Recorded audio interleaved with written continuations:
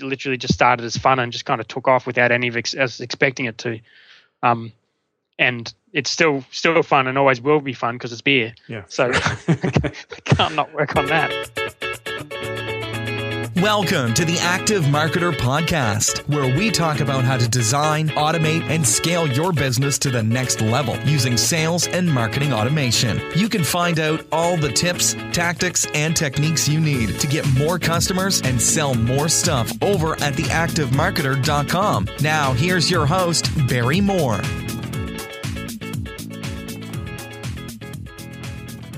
Hi, I'm your host, Barry Moore, and this is episode 3 of the Active Marketer Podcast. If you'd like all the links we mentioned and all the show notes emailed directly to you every week so you don't miss a thing, just head over to theactivemarketer.com/podcast and sign up. This week we have a really great interview. It's with serial entrepreneur Dan Norris. Dan's the founder of WP Curve, a WordPress services business, and he's been a serial entrepreneur for years. He's had some successes and he's had some failures. But the great thing about Dan is he's always open with sharing all of those things. So you can follow along with what he's doing, his income reports, what's working, what isn't working, so that he can share that information with the other entrepreneurs out there. I really like that quality about Dan. Our 3 pillars at The Active Marketer are design, automate, and scale. So this week we're going to talk to Dan Norris about designing a business with growth in mind. All right. Welcome to Dan Norris. Dan, how are you today? I'm great, thanks. How are you? Good, thanks. You. We're kind of at opposite coasts here. I'm up on the sunny coast. Dan's down on the Gold Coast, and it's not really the Sunshine Coast today up here. I don't know what it's like down there. Much the same. I was up there 2 or 3 weeks ago, actually. I like the Sunshine Coast. I haven't been there since we moved to the Gold Coast because it used to be just as quick from Brisbane, but now it's like 3 hours for me to get there. But it's a nice spot. Fair enough. I want to get Dan on the show today to talk about a few things. One of the things I really like about Dan is his kind of entrepreneurial journey and how open he is in sharing that journey with everybody else, and plugging away all these years and months trying to really fulfill his entrepreneurial journey, and then finally kind of struggling with Informally, and then kind of hitting it out of the park with WP Curve. So, first of all, congratulations with all your success over there. That's really great to see. Yeah, thanks. Yeah, I mean, I think it's still early days, but it's been an amazing year, that's for sure. Last year I sat down and wrote like a summary of last year and what I'm planning on this year, and it's a really, really good time. I'm really excited about this year. I think it's going to be huge. Yeah, for sure. And in the WP Curve journey, for those of you who aren't familiar with it, is probably a journey that any entrepreneur would be happy to go on. So I thought we might talk about that a little bit. Starting with, maybe tell us a little bit about how you kind of, not necessarily wound down Informally, but jumped from Informally over to WP Curve. Yeah, well, I spent a year working on a software product that really no one wanted, and or at least not enough people that I could get to wanted to pay me for, which is the most important thing. And I really didn't want to get a job, although I was thinking the other day how like my absolute worst case scenario was getting a job, and a lot of people around the world that would be their absolute best case scenario. So, I mean, it's never really that bad in Australia, but in my head, getting the job would have been the worst thing in the world after being an entrepreneur for 7 years. So kind of out of desperation, I launched WP Curve.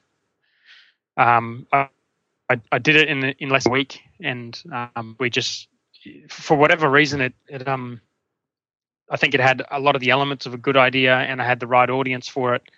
And through luck or whatever else, I was sort of the first person to do this idea of unlimited WordPress jobs for a fixed price each month, which is sort of everywhere now. But 18 months ago, I think we were the first people to do that.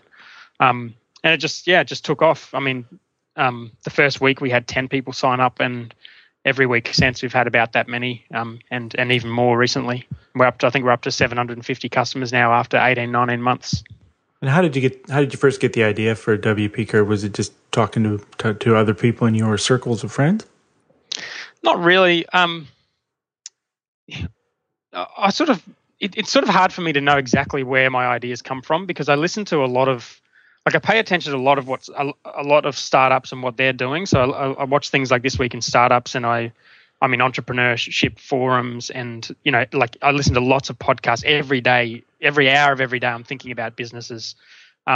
So I think the WP Curve idea probably came from a range of different places. One was startups that were emerging around the idea of doing small fixes for websites. The other one was just my audience, and just constantly emailing my audience each week, and having people ask me all the time, how do they fix all these problems? And I wasn't in a position to help them. And also just the failures that I'd had in the past around, like, I definitely didn't want to start an agency, and I kind of knew the pitfalls of that model. And I wanted to bring some of the high growth startup type elements through into whatever business I started. But I had to go with services because I had no time left. I had a couple of weeks before I had to get a job. So I kind of just combined all of that and came up with the idea of doing a monthly unlimited. I mean, the unlimited idea was really just based on the idea that people don't want to abuse the service and get 50 jobs each month, but people also don't want to have to make that. They don't want the uncertainty. Yeah, like so I only get 5 jobs this month. Should I send this one or not, or whatever? Yeah. So before that, it was people who did like the monthly plan thing. It was like, oh, you get 5 jobs a month or whatever, and then after that you get X.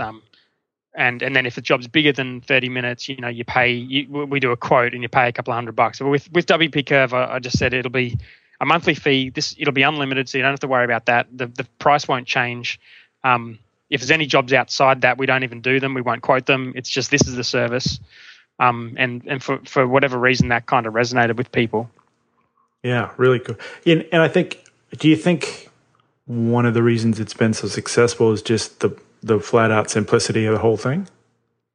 Yeah, I'm thinking more and more about this because I talked about this quite a lot in my book about the different elements of having a high growth business idea, and one of them is just the fact that it's simple and referable. But I think a better way to put it is, which is a quote I picked up from The Prophet, the TV show, is brands should be conversational. And I think that quote kind of sums it up in that people, like we grow through word of mouth. So we come up in conversation because people see us all over the place, but also it's a concept that people really find it quite easy to understand and to tell people about. So it's a simple brand with a simple idea. It's very easy to understand. I was looking at a post yesterday about the top 100 WordPress-related companies or something, and the description of what WP Curve was shorter than pretty much everything else in the list. Well, I think that's really quite simple. It's easy to explain to somebody. Oh, what do? Oh, they just look after your WordPress site, 30-minute jobs, $69 a month. And when you hear about that model, you're like, well, yeah, of course. Is nobody else doing that? Oh my God! What a brilliant, what a brilliant model. Well, a lot more people are doing it now, but yeah. Yeah, for sure. So, and as you said, you were a bit under time pressure there to get WP Curve off the ground. So, did you really kind of design it to be scalable from the beginning, or was it just like, oh, I've just got to get something out there and I'll figure the rest out later? No, I mean, I would have gotten a job before I went back and started a business that I couldn't scale. Yeah. So and I mean, grow might be a better word than scale, because at 750 customers, we're hardly like a high scale business. But I definitely, I thought about the elements of like what startups look like, and like what is it about them that help them grow. And I wanted to build those things in as much as I could into the service. And I've written a lot about it since, and particularly in the book. But at the time, I sort of thought, well, you can't run a services business in the way that you run a startup, because services just can't be scalable. But once I really thought about the different elements of what a scalable business looks like, then I just sort of built those elements into the WP Curve. Things like making sure we have only really predictable, like recurring revenue, making sure we only do one small thing and don't be all things to all people, make sure we have a really referable message like we talked about before, make sure that we're fundamentally profitable, which is, I did a really basic calculation of how much I thought it would cost to have a customer, to look after a customer for a month, and then I doubled that to work out the price. And to this day, it's more or less accurate. So that's some of the things that were going through my head at the time, and that have turned out to be pretty close to reality. And in those early days, I know a bit of the story from reading the 7-Day Startup, but how long was WP Curve just Dan Norris and his mobile?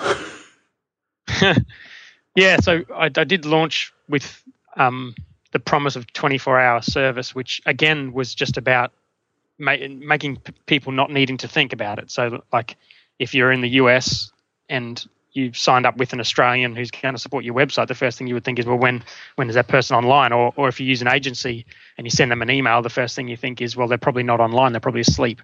So it needed to be 24 hours a day, so just to take that decision-making process and that doubt and confusion out of it. And early on, it was just me with a mobile phone next to my head, like he said. And I'm not sure how long. Alex came on board probably 2 months into the launch. Actually, it might have been less than that. Might have been like a month and a half or something into when we launched. And from that point, he looked after the US time zone, and I looked after the Australian time zone. And since then, we've hired staff to do all of that. But back then, it was just me and Alex manning the chat. Aside from you and Alex, when did you get your first kind of support person? Well, I actually had a developer Okay. working for me before I started that was part of Informally and even part of my agency from like 3 years before. He's worked with me for years. So I had him, which is good because otherwise I wouldn't have been able to actually fix any of these problems that people were submitting. Yeah, fair enough. And he's our lead developer, and it's just really fortunate that I already had him because he's like the guy that we go to when no one else can solve the problem. And it's lucky that I had him, to start with, rather than having someone who needed to escalate problems. But then again, I mean, you could call it luck, or you could call it, I'd had him for years, and I'd gone through a lot of developers to find him, and I looked after him. So, and how long was it before you put on your second developer? That's a good question. I don't know. I know. I sort of estimated that we would need one developer for every 30 clients. Right. And initially, and that's turned out to be more or less true. I think it's about one developer for every 25 clients at the moment. But because Andrew was so good, he was able to get through a lot more jobs than a typical developer. So I think it was maybe like maybe we got to 50 customers or something. So maybe a couple of months before I needed to go out and get more developers. Cool. So what other issues or bottlenecks did you run into in the beginning? There wasn't really. I mean, in the beginning, we didn't really have any issues that we don't have now.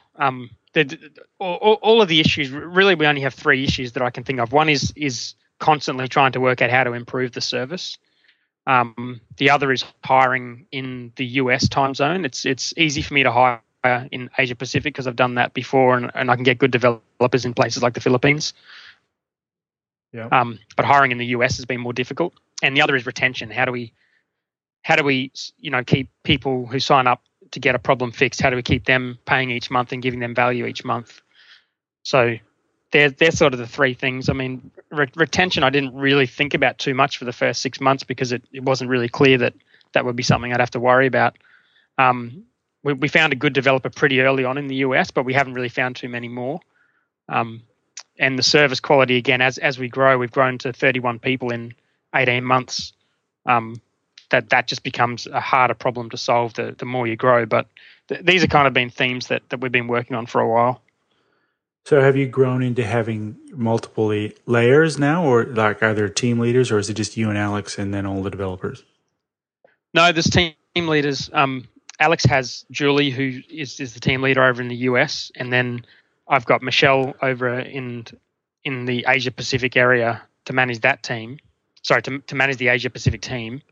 But even that is probably too much because we're sort of getting up to around 15 developers online at any one time. So it's sort of tough. We're sort of stuck between a traditional and I guess between a traditional business and a 100% remote business, and there's different things that work for those type of businesses, and we're sort of in the middle trying to work out what we do. Like, do we do one-on-one team meetings with every individual staff member, or do we just communicate via Slack? Do we have a traditional management structure, or do we have a live management structure where whoever's online at the time fits into a certain structure when they're online, and that might change depending on when they work. Those kind of things are issues that we have to deal with because we run 24 hours a day and because we're 100% remote, and we're still sort of figuring all that stuff out. Yeah, and my other question was around, now that you're getting to that level where there's team leaders in a bigger team, like 30 people. Is that adding to the cost base? And will $69 a month still be a viable fee for what your cost base has become, or is becoming? So there's probably two answers to the question. One is I had planned a management percentage into that planning originally. So I had made some assumptions around how many developers we had and whether we would need a team leader for that many developers and how much that would cost. So that was sort of all built into the pricing. But the other thing, there's a few things that have happened since that will put our costs up. One is we're thinking about having people to do, we're thinking about a bunch of different changes. One is a higher level plan that gives people something that they're not currently getting on the standard plan. And that will, to run that higher level plan, it's going to cost us more, and therefore the price will be higher.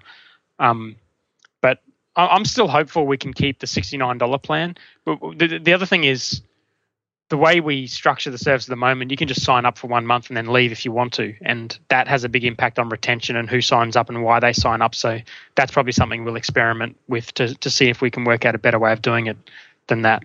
Yeah, I wanted to loop back to that retention issue that you mentioned before. So are you having a lot of churn, or is it at a manageable level? And are you finding that you get a percentage of people who sign up and then just find that they don't use the service enough to kind of warrant staying there? Well, probably yes to all of those questions. Right. The churn is pretty high, but at the same time, churn is a really complex thing to measure, and we aren't really doing a very sophisticated job of measuring it at the moment. For example, if someone signs up and they just completely misinterpret what the service is, and then the next day they cancel, then that's considered churn in our calculation. Whereas that's probably a totally different problem than, are we actually providing value to our customers long term? That might be a problem with the copy on the website, or maybe it's too easy to sign up, or it could be a bunch of different things. So I guess the first answer is churn is a complicated thing that we're still trying to measure and work out. The second question about whether or not it's a problem, when we're growing as fast as we're growing, it's not a problem because we're growing much faster than we're churning. Yeah. But I think if you took churn out of the equation, we're probably growing by 20 to 30% per month, which may not be sustainable forever. So at some point, we're going to have to get it under control. And the third question about whether people request jobs and then figure they don't need the service anymore, that's probably broken up into two scenarios. One is the customers who will still keep the service because they see it as insurance, and when they do need it, they know we're there, and they know they're a customer of WP Curve, and whenever they have a problem, they can ask one, even if they don't ask for something each month. And then there's other people who sign up, and if they're not using the service, they will leave. And that again is a complex problem. It might be that they're the wrong customer. It might be that we haven't done a good enough job of suggesting jobs to do for them, or maybe we're too generous in allowing people to leave every month. It's quite a complicated thing that we're sort of working through and testing different options to figure out what like a happy medium is. Yeah, are you tracking at a customer level how many jobs they submit? I guess you would in Help Scout or something. Is that right? Yeah, part of our struggles at the moment are we're still trying to find a full-time systems developer. We're building our own system. We've got our own dashboard for analytics, and we've got the beginnings of a system for clients to log into and for us to really be able to offer a much better support than you can with an off-the-shelf help desk for this type of business, because our business is a bit weird. It's sort of in between help and projects. Yeah. Like there's plenty of project systems, there's plenty of help systems, but there's nothing really in between. And so I think we need our own system, and we're working on that. Part of that is getting better metrics. We have a pretty basic understanding of, like, on average, how many jobs people request and how many total jobs we do, that kind of thing. And we've analysed manually churn customers versus staying customers, and how many jobs they request and what sort of businesses they have and all that kind of stuff. But there's nothing that's really jumped out as being a really easy fix to kind of making everything perfect. But I think it's kind of like an ongoing thing that we have to work on. Well, I was just asking because I was wondering if maybe if you've got some clients who aren't submitting jobs for like 2 months, you could put them onto some sort of nurture sequence that says, hey, did you know this is the latest, these plugins have been updated and here's the latest thing, and try and get them into engaged and use at least 1 or 2 jobs a month to try and just keep them engaged in the WP curve kind of crowd, if you know what I mean. Yeah, we do that already. Yeah. And it's had moderate success. I think there's a better way we can do it. At the moment, we just send a weekly tip for our professional customers. Every month we go in and we actually make a suggestion for what they can improve on the site, and we go in and upgrade plugins and that kind of stuff. So they're getting something each month anyway. Yeah. For the standard customers, we send an automated email each week with a different tip on something they can improve. But I think we can make that process a little bit better, and we're working on how we do that. Cool. Has anyone ever taken advantage of that unlimited clause in the unlimited support? Yeah, there've been a few. There's sort of natural limiters to it. So you can only request one job at a time, and typically the turnaround time will be sort of 8 hours or so, which means if you're a normal person working a normal day and you request a job, it should get done that day, but it might be the next day in terms of when you're online and when you're checking your emails and that kind of thing. So like, unless you're literally sitting there at your computer replying back to request a new job exactly when that one closed, it's kind of hard to do more than one job a day. Yeah. So there's that, and there's also, it's just for one website. So it would be really unusual for one website to have more than, we have had situations where someone's requested like 30 jobs in a month. But normally that is when they don't actually have a live website and they're trying to use the service to build a site instead of support an existing site, and that's not something we support. So if we see that happening, then we'll just tell them like this is a service for existing sites, not for new websites. Fair enough. And how did you decide on, when you were doing your kind of cost analysis and planning, like what the customer to developer ratio was going to be? Is that just from experience at Informly? No, I guessed it originally based on how many jobs, how many problems I thought someone is likely to have on their site, how many jobs they're likely to request each month, and how much fat needs to be built into the process. Like it's all well and good to say that a job is 30 minutes, but in reality, from start to finish and with back and forth and with project management and with, logging in and all that kind of stuff, and with staff breaks and everything, it's probably going to be at least double that for the actual developer. Yeah, sure. To do the job. So like a developer is probably not going to get through more than about 8 jobs in one day.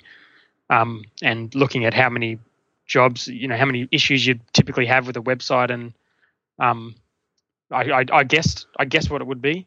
And now after guessing it originally, what we do now is we look at the response times, and if we're slow, if we're below 8 hours, then we'll hire again.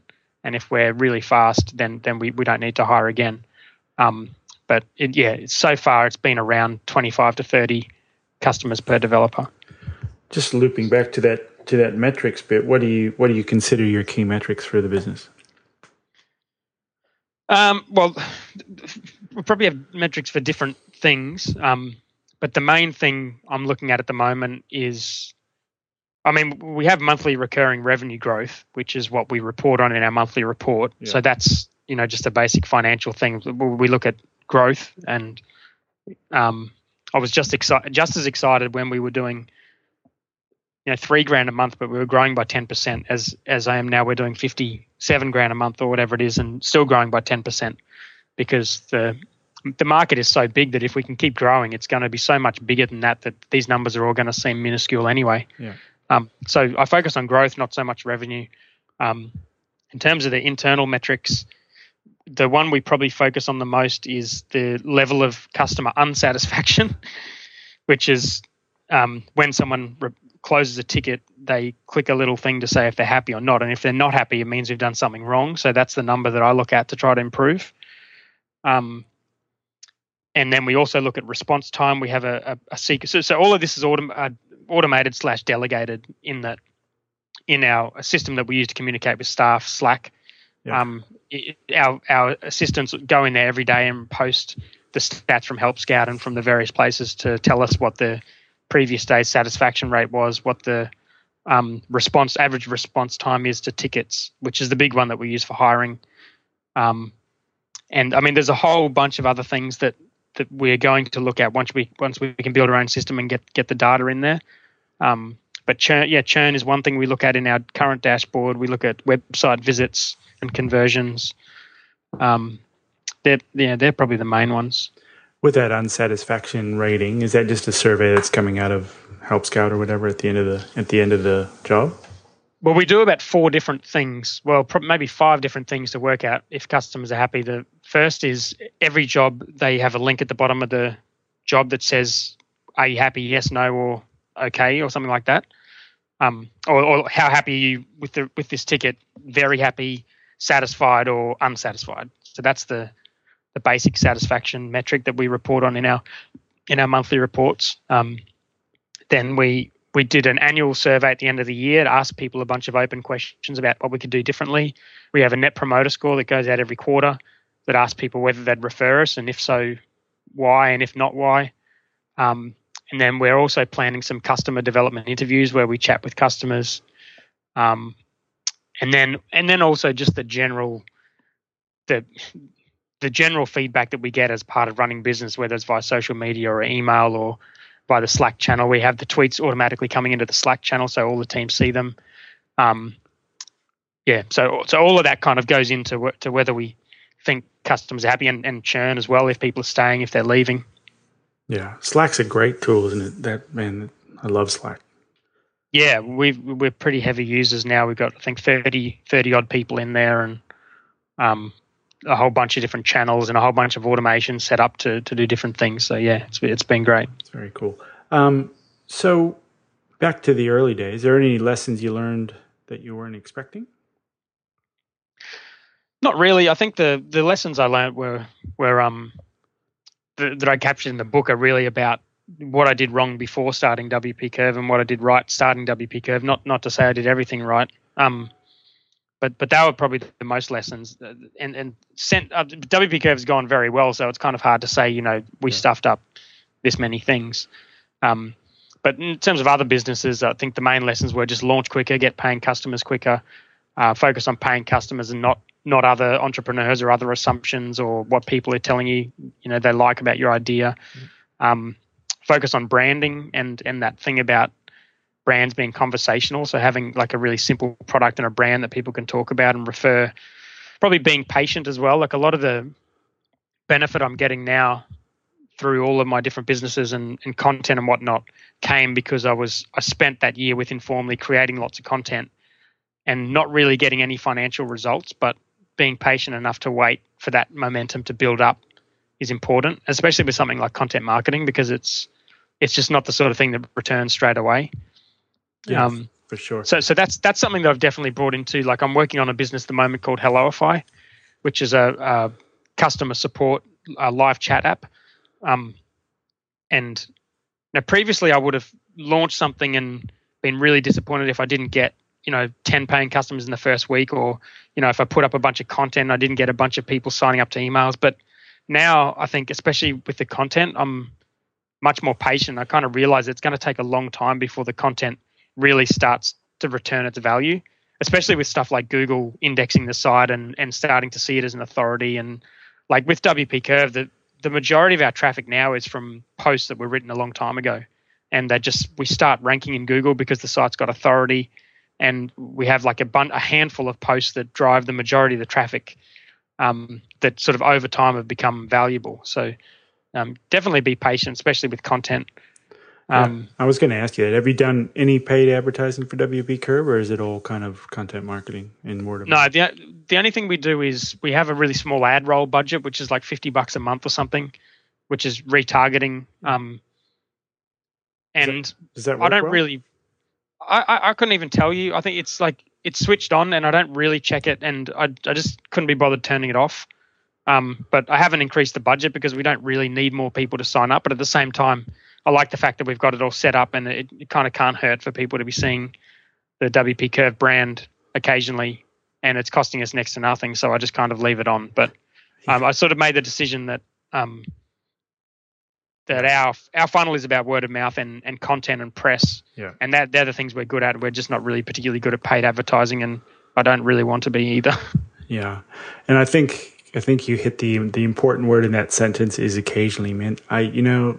I've seen people doing retargeting, and it just shits me.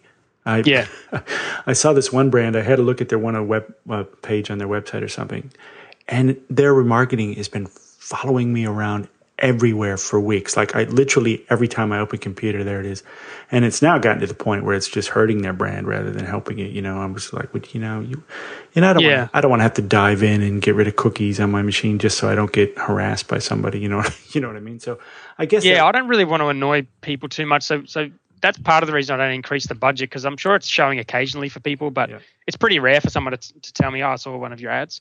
But a lot of the time it's kind of showing to, like I see a lot of retargeting ads for services that I already use, like Infusionsoft's one example. Like they're always trying to sell me on signing up for Infusionsoft, but I'm using it and promoting it for years. Yeah, so it's retargeting, and they're ringing me and they're emailing me, and I'm like, I'm already a customer. Please stop. Yeah. The other thing I wanted to loop back to there is Helloify.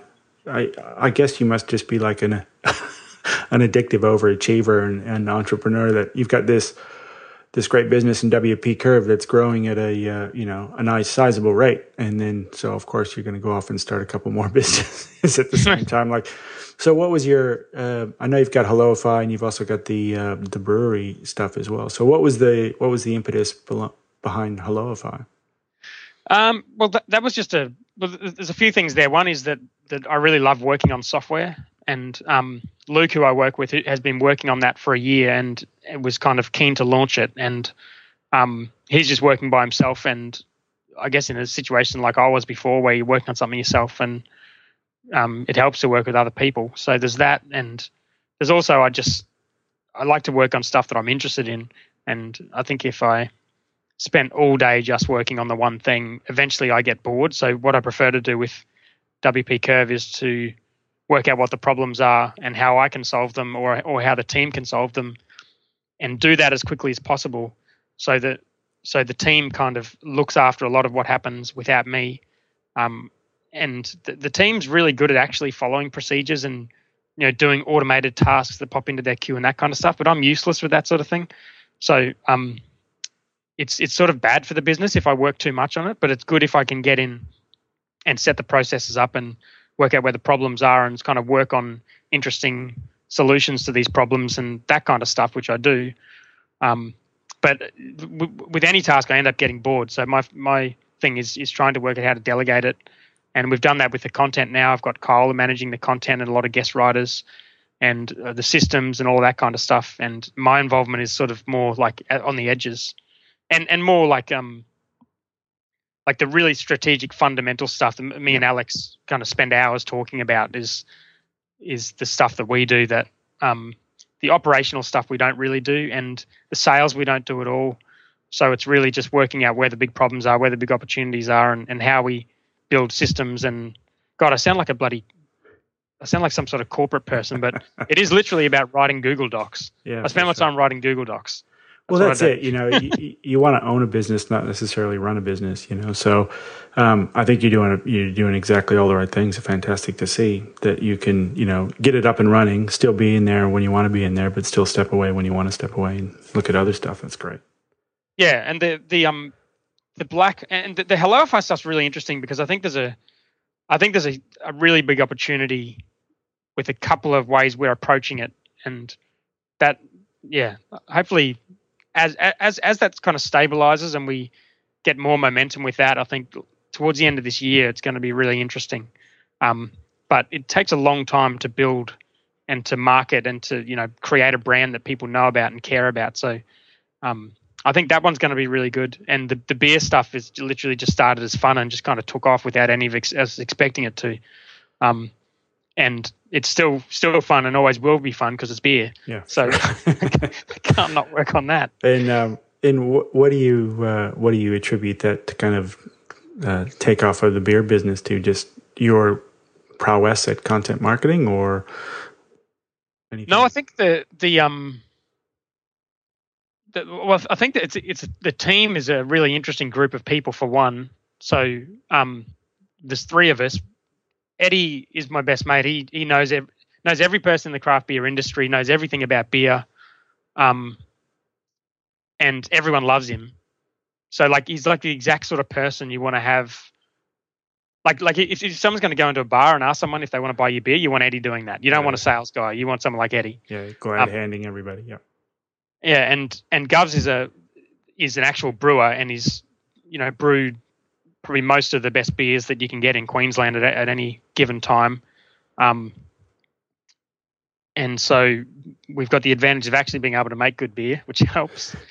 And then I've got all of the online stuff covered, and the branding and the content. The content in particular is not something people do a lot of. Like there's beer bloggers that write about beer, and there's beer companies that kind of put up blog posts about events they're launching or beers they're launching or whatever. But there's not that many beer companies that actually do content the way I think you should do content, which is just to write interesting stuff. Yeah. And so it's just been a really good combination of three completely different skill sets, and every step of the way, it's kind of resulted in magnified results that you wouldn't get if it was just kind of one person chipping away doing something. Very cool. I'm looking forward to getting down the Gold Coast soon and having a glass myself. Well, I'd say there's a good chance we'll be at a bar up the sunny coast next year. So. Oh, cool. Very cool. Well, give me a shout when that happens. It almost ended up there this year, but next year I think there's a very good chance. Looping back to WP Curve for a minute. So if you were starting it again, knowing what you know now after, a year and a half or so with WP Curve going, anything you would do differently, or do you think you used those 7 years of entrepreneurial incubation to get it right the first time? Yeah, I don't think there's anything I would do differently. I mean, there's things we've changed since starting, including things as big as the name, because the name was different when I launched it. No, what was it when you launched it? It was WP Live Ninja. Right. Yeah, and we changed that. But I don't actually think I would go back and change that. I think it was like a well-timed thing. It was a good idea to change the name when we did. It was a good idea to launch really, really quickly without stressing about the name when I did. So I don't actually think there's anything I'd really change. Yeah, for those of you who don't know what book we're talking about, it's Dan's book, The 7-Day Startup, and I just finished reading that a couple of weeks ago, and it's a fantastic book if you're thinking of launching a business or if you're just an entrepreneur in general. One of the big things I took out of that book was, don't waste time solving problems you don't have yet. Yeah, so, and that's probably part of my answer to this question, in that there's things that we do now, like we've got a help desk system and we're building our own system and all this kind of stuff that arguably you could say we should have done at the start. But to me, the way we did it, in that we were just lean and we just solved the problems we had, knowing that we would have to solve this one eventually, but we solved it at a time when we had to, is a better way to do it. Yeah, for sure. It's easier to solve when you got a monthly recurring revenue of $50,000, $60,000 than when you don't have any. Yeah, so it's always good. But it gets you focusing on the right things too. Yeah, for sure. I think when you're first launching, that you really probably don't want to be focusing on what help desk system you're going to use. Yeah, for sure. All right, Dan, I really appreciate your time today. We might wrap it up there. Anything you think I should have asked that I didn't? I'm never very good at answering that question. I'm only ever good at answering actual questions. So Fair enough. I think you did a good job, and a much better job than I could have done if I was talking to myself. All right, Dan. Well, if people want to know more about any of your businesses, where's the best place to find out? Yeah, well, if you want to read the book, it's on Amazon. Search for 7-Day Startup, or just look in the startups category. I've also got a Facebook group. If you put 7-Day Startup into Facebook, it should come up. And there's, I think, 1,100 people or something have joined that since I launched the book. So that's a cool way, if you think of launching a business, to go in there and get a bunch of advice from people who have either done it or they're currently doing it, and me included. And then just all the different websites. I think people probably won't remember them if I mention them here, but maybe you can just put them in the show notes. Yeah, I'll link to everything we've mentioned in the show notes for sure. And I want to highly recommend the 7-Day Startup as well, whether you're an entrepreneur or even just in a normal kind of more standard bricks and mortar business. It's definitely worth a read. And I really enjoyed it, Dan. It was great. That's great to hear. Thanks for saying that, and thanks for having me on the show. No worries. Thanks, Dan, and we'll see you online. Okay, goodbye. All right, I'd like to thank Dan Norris for coming on for that interview. He's always so generous with his time and with his information, and he's a great person to follow if you're an entrepreneur and you're looking to grow your business as well. If you want to see Dan in person, you can catch up with him in Sydney at Superfast Business Live event in Manly on March 5th and 6th. And I'll be there as well, so if you see me walking around, just grab me, say good day, and we can have a chat about marketing automation. If you enjoyed the interview, please share it with a friend or leave us a review on iTunes. If you have any questions, comments, or anything you'd like to see on future shows, just leave us a comment in the comment section right below the show notes. And you can find all those show notes over at theactivemarketer.com/Dan Norris. So see you next week for another really great interview. Thanks, everybody. Thanks for listening to the Active Marketer Podcast. You can find the show notes and all the latest marketing automation news over at theactivemarketer.com.